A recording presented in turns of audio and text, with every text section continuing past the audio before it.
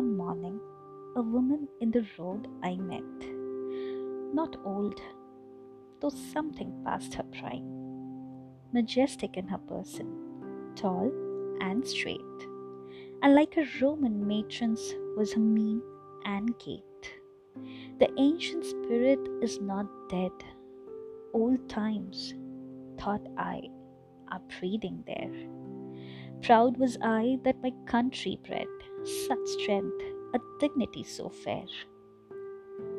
She begged in arms like one in poor state. I looked at her again, not at my pride abate.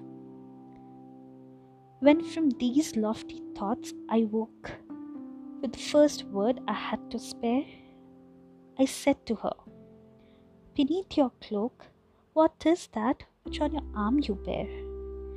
She answered soon as she the question heard, "A simple burden, sir, a little singing bird." And thus continuing, she said, "I had a son who many a day 20 sailed on the seas, but he's dead. In Denmark he was cast away, and I have been as far as Hull to see what clothes he might have left or other property. The bird and cage, they both were his. It was my son's bird, and neat and trim he kept it. Many voyages the singing bird had gone with him.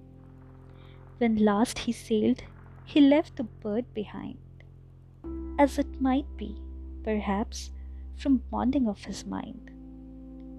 He to a fellow lodger's care had left it to be watched and fed, till he came back again, and there I found it when my son was dead.